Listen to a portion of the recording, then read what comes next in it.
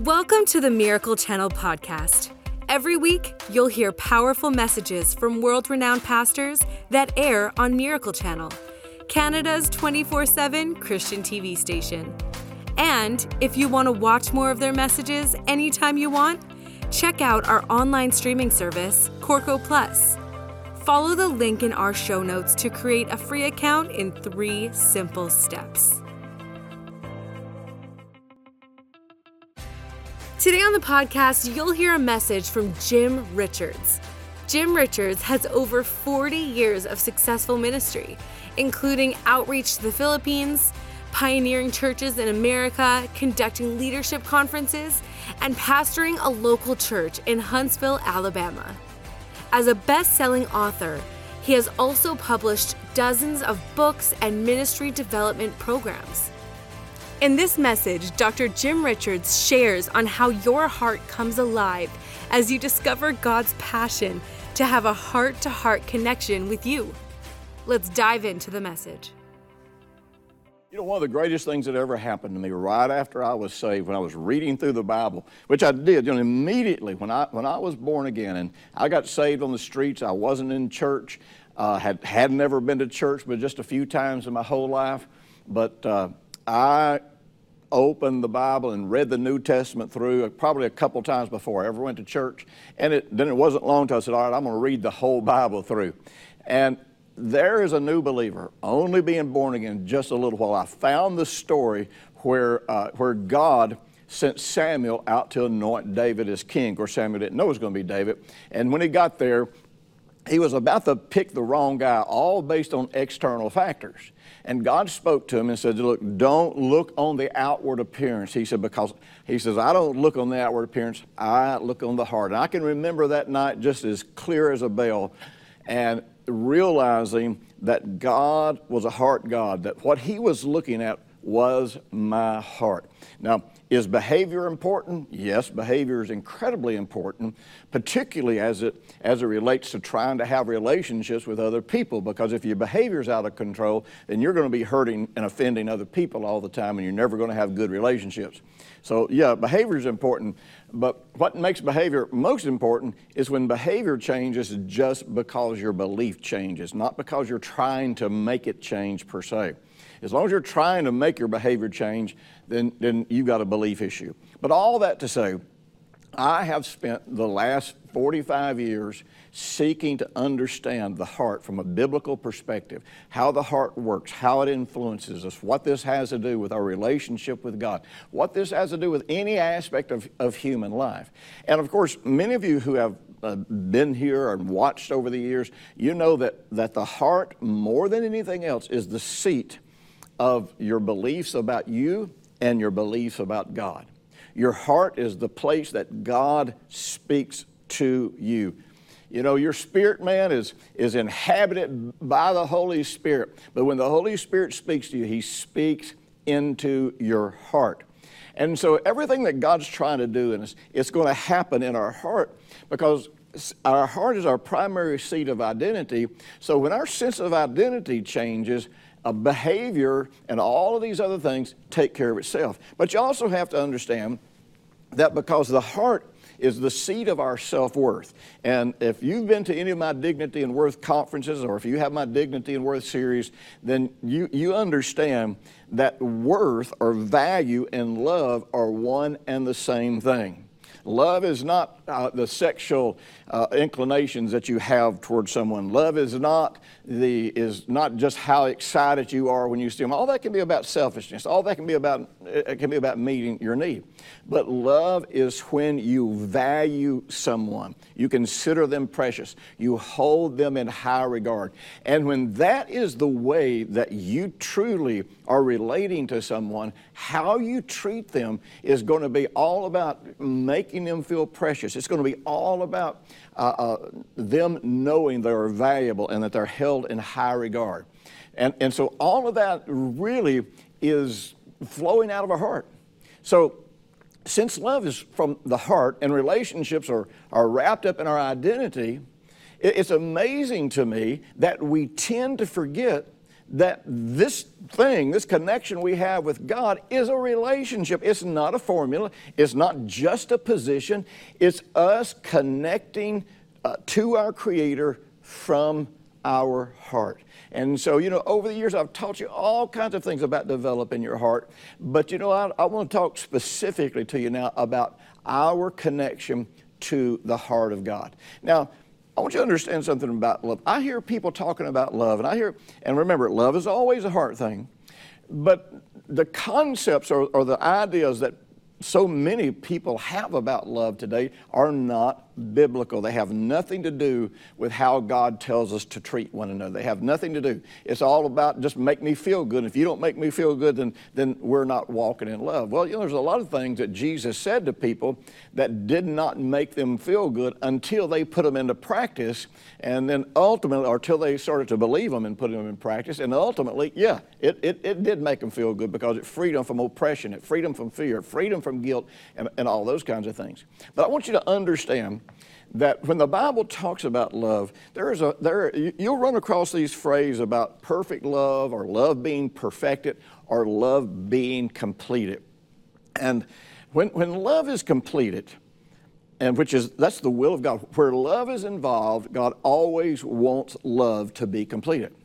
So completed love is love that is given and received, and the person who receives it is able to respond to the giver and able to pass it on to others, because the receiving of that love changes their sense of who they are, changes their identity, it changes their dignity and worth, it changes the way they look at the world, the way they look at people. And you see, we can only give what we have. And if we don't have a sense of dignity and worth, if we don't have a sense of value, then we will not and ultimately cannot consistently cause other people to feel valued, cause other people to feel loved. Now, stop and think about it. The Bible tells us to love, to have value, to hold in high regard, to consider precious the Lord your God. Then it tells you to love, to have value, to consider precious, to hold in high regard others, your neighbor. And it says to do that in the same way that you love or hold yourself in high regard, to consider yourself precious. Well, the main thing that would cause me to consider myself precious isn't my wonderful life, because, I haven't had a wonderful life. And even as a believer, I've had my struggles just like everybody else has. And I'm thankful it helps my conscience when I live a godly life. But my self-worth ultimately comes from the value that God has for me. And because of experiencing that value, I feel good about myself. And when I'm working through issues, when I'm working through struggles, I still feel good about myself. My struggles and my failures don't make me feel bad about myself. Now, I got to tell you, if your conscience is alive, if your heart is not hardened, then yes, when you fail, when you do things, it is going to affect you. You're going to have some negative emotions. And if you don't have any negative emotions over sin or offenses or these sort of things, then you got a hard heart. It doesn't mean that you have been perfected in love, or that you're just convinced of your righteousness, because righteousness itself has no communion, no fellowship with darkness. Light has no fellowship with darkness. So when we give ourselves to darkness, or we give ourselves to things that are unloving, yes, it's going to cause us to have, absolutely, to have some negative feelings, but it's never going to affect our self-worth unless it becomes a way of life, and then ultimately we destroy our self-confidence, and eventually we will destroy our self-worth. But if I feel good about myself because of the regard that God has for me, because of how valuable I am to Him, then looking at other people is about having value for them, which means the way that I'm going to communicate with them, the way that I'm going to relate to them is always going to be in a way that reflects the value that I have for them, the value that I would have for that relationship. But see, here's the kicker.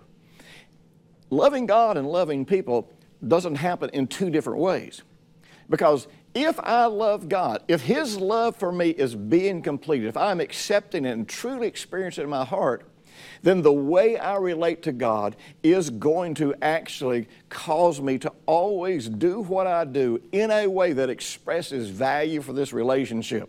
You know, this is why the Bible tells us not to grieve the Holy Spirit by the way that we treat each other. But you know something? You can grieve the Holy Spirit by the way you treat God. There's a lot of ways that you can grieve the Holy Spirit. Doesn't mean that, you know, that you're not loved. It doesn't mean that you're not valued. But see, if we're created in the likeness and the image of God, then God is a social, emotional, relationship-oriented being. Now, He's not driven by emotions, but He has emotions. He feels emotion. God is not just some machine. God is a personal entity that is capable of emotions. How do I know that? Because He has emotions, or He expresses them in the Bible, but also, if I'm created in His likeness and image, He has emotions. So you know something? If God's important to me, if walking with God, having a relationship is important to me, then it is important to me how I make God feel. Now, I'm going to tell you something. There will be some people whose heads will explode when they hear this because they only want a technical relationship with God, not an intimate relationship with God. But I'm going to tell you something. The main thing that's missing from most of our lives that's causing us to struggle is the fact that we're not having intimacy with God. You know, some people can immediately kind of get shook up about this, like, oh, wait a minute, you're going to make me feel bad. You're going to make me feel like I'm not treating God right. No, that's not where we're going with this thing. We're going with this thing, what a relationship with God really looks like, how it benefits your life, what it's going to do in making you whole, what it's going to do for your faith. Because, you know, remember, faith is about trusting God. And there's an interesting aspect of faith. There's an interesting aspect about all relationships. However we treat a person, however we treat any individual, we tend to project onto them our motives.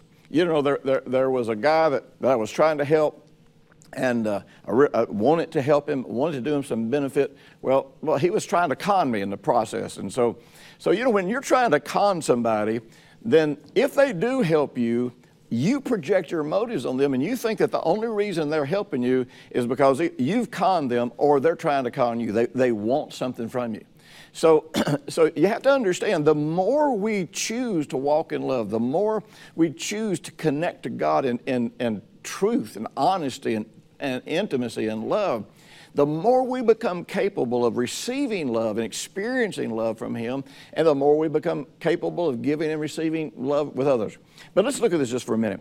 You know, whenever we look at all the words that God uses to describe our connection with Him, it's really interesting that pretty much everything He says is revolves around the idea of relationships. You know, we're the children of God. We're the family of God. We're the heirs of God. We're the bride of Christ. And it's an amazing thing that even though we say, you know, we want to be in a relationship with God, in talking to so many believers, they use doctrinal, or you could say legal terms, to describe their connection or to describe why they feel secure in their connection. It's amazing to me how many people, you know, when they talk about identity in Christ, it's a technical thing. When they talk about connecting to God or knowing God or where they are with God, I very seldom ever hear people talk about that in relational terms. They tend to talk about it of you know, I'm hid in Christ and God, and you know, this is what's mine in Jesus, and so we're looking at what we have in Christ. We're looking at all these factors, and we're just making them ours or claiming them as ours based on just the legality of the fact that the Word says that they're ours. And you know, that's not totally wrong, because we have to be absolute about the Word. But what I have found is that many people who have the right legal expression of what we have in Christ don't really have any or very much experience about how that pans out into a relationship. Because all of these things that make us secure with God, all of these things that build a connection with God, all of these things that we have in Christ should be things that lead us into more of a relationship and less of just a legal description, less of just us being able to define what's technically ours. Now, one of the most common models that God uses in talking about our relationship with Him is marriage. And, the sad thing about that is in today's economy, the concepts of marriage are so perverted, and people are throwing away marriage. One of the things that the left did for years and years and years, the left has always sought to destroy the family in America. And really by creating a welfare state first for minorities and then ultimately for many whites, one of the things that happens is sometimes for a single mother, it's economically better for them to not marry the father and keep that child out of wedlock so that they can get more benefits. And that was the intention, or part of the intention behind creating a welfare state, is to begin to break the family up, begin to get the father out of the family. So one of the things that has happened over the years is there's little realization among much of the population about the role of a father. And when you talk to some people about relating to God as a father, they have no capacity because either their father was an abuser, or their father just wasn't present, was just never there. And the sense of God always being there, always being attentive, is just beyond the emotional grasp of so many people in our society. Well, now, of course, we got fathers knocked out. Now, ultimately, the destruction of the family unit that takes place, and the value of marriage and how to have a great marriage. People today don't know how to have a great marriage. They don't know how to build a relationship. And so to the degree that we lose these types of values, I want you to know it diminishes our capacity to connect with and understand God. But marriage is probably one of the clearest pictures or metaphors of our connection with God.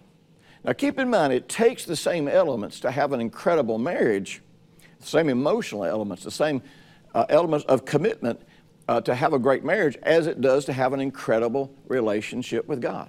Now, all of you are familiar with scriptures about marriage and our relationship with God, or describing it. Like in Ephesians 5, it says, "Therefore, be imitators of God as dear children, and walk in love as Christ also loved us and gave Himself for us, an offering and a sacrifice to God."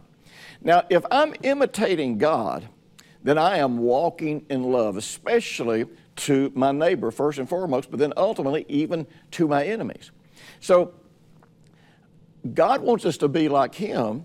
Jesus came and showed us exactly what God was like by walking in love and healing people and helping people and blessing people, setting people free from demonic oppression or any kind of oppression, giving people hope. All of the things that Jesus brought, He did that because that is God's character and nature. That's what God does for all of us, and Jesus came and showed that to us. And Jesus says, now, if you want to be my disciple, and if you want to express yourself like children of your Heavenly Father, then this is the way your Heavenly Father does it. This is the way Jesus modeled it. And if you want to be godly, this is the primary way you're going to be godly, is you're going to walk in love. And like I say, the place that we should walk in love more than anywhere else is in our relationships. So, in Ephesians 5:25, it says, "Husbands, love your wives just as Christ also loved the church and gave Himself for her." Not dominated her, not controlled her, but gave Himself. And then down in verse 30, it goes on to say, "For we are members of His body, of His flesh and His bones.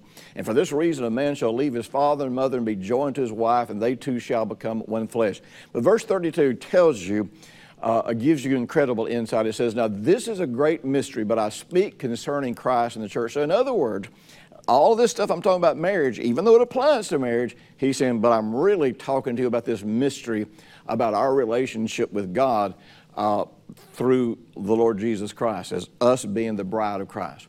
Now, one of the major differences between what happens in marriage and what happens in our relationship with God is this: God is the one being and the only being in a relationship that is able to love perfectly and uncompromisingly. So with God, we're never dealing with Him being in a bad mood. We're never dealing with Him being aggravated with us because of our problems. Now, but that doesn't mean we can't hurt Him. That doesn't mean that we can't affect the heart of God. But He is always going to love us with a perfect love. So we got to realize that our desire, willingness, and capacity to love in our relationships actually reflects more about our spirituality and more about our relationship with God than any single religious thing that we do. You know, I tell people all the time, the greatest measurement of spiritual maturity is our capacity and our willingness to experience and express God's love.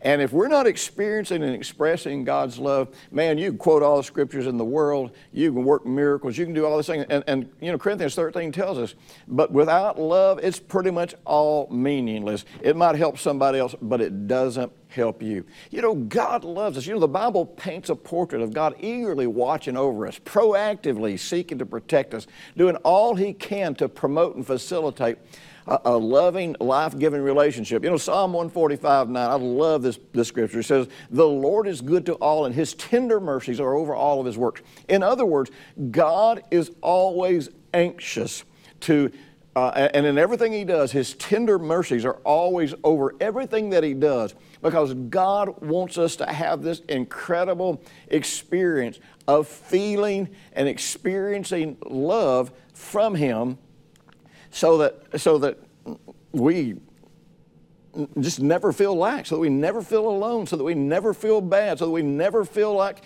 He's not there for us.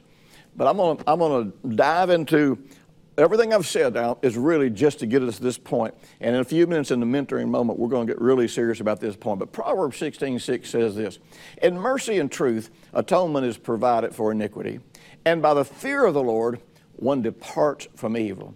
You know, I've always known, and you'll see this in the scripture, when Jesus quoted Deuteronomy 6:13, where it says, to fear the Lord and Him only shall you serve, He quoted that word as worship. And so either He doesn't know the language, or we don't recognize the language.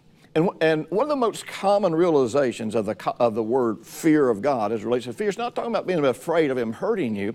As a matter of fact, the Apostle John says, if you're afraid of Him hurting you, then really you don't believe that He loves you with a perfect love. You're really off based on your concept of love.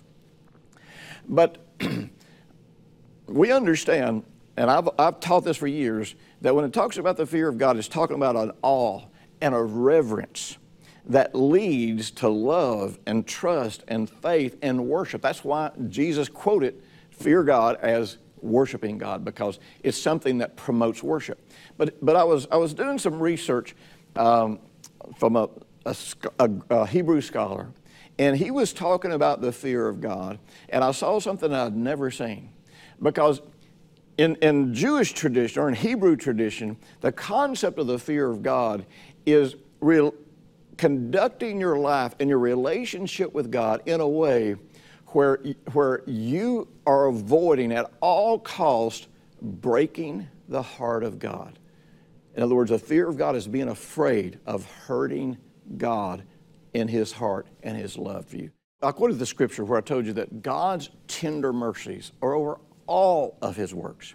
I remember for years, back in the 70s, I meditated on that passage of Scripture and began to see that God's not just interested in what He does for us, but He is interested that what He does for us conveys incredible value. It actually produces in us the realization, the feelings, the sensation of being valuable and precious and held in high regard. And really, this is what love really looks like. You know, if you love someone, then you're always going to be acutely aware of how your words, how your behavior, what you express to them, how it's going to make them feel. And let me say this, I don't meet many people that love that way or want to love that way. As a matter of fact, what I meet are people who all they're concerned about is how are you going to make me feel. In other words, I want you to be concerned about how I feel, even though I have no concern about how you feel. And I'll have some concern about how you feel if you make me feel good. So it's really not love at all. It's just people using and manipulating each other, and that's just such a bad thing. So you got to realize that God is always proactively concerned about how He makes us feel. So if we are relationship-oriented people, then the real truth is we'll always be concerned about how we make God feel. Remember, the love of God, experiencing the love of God isn't because you quote Scripture about the love of God. Experiencing the love of God is where love comes alive in you and you reciprocate. It's just natural for you to express that back.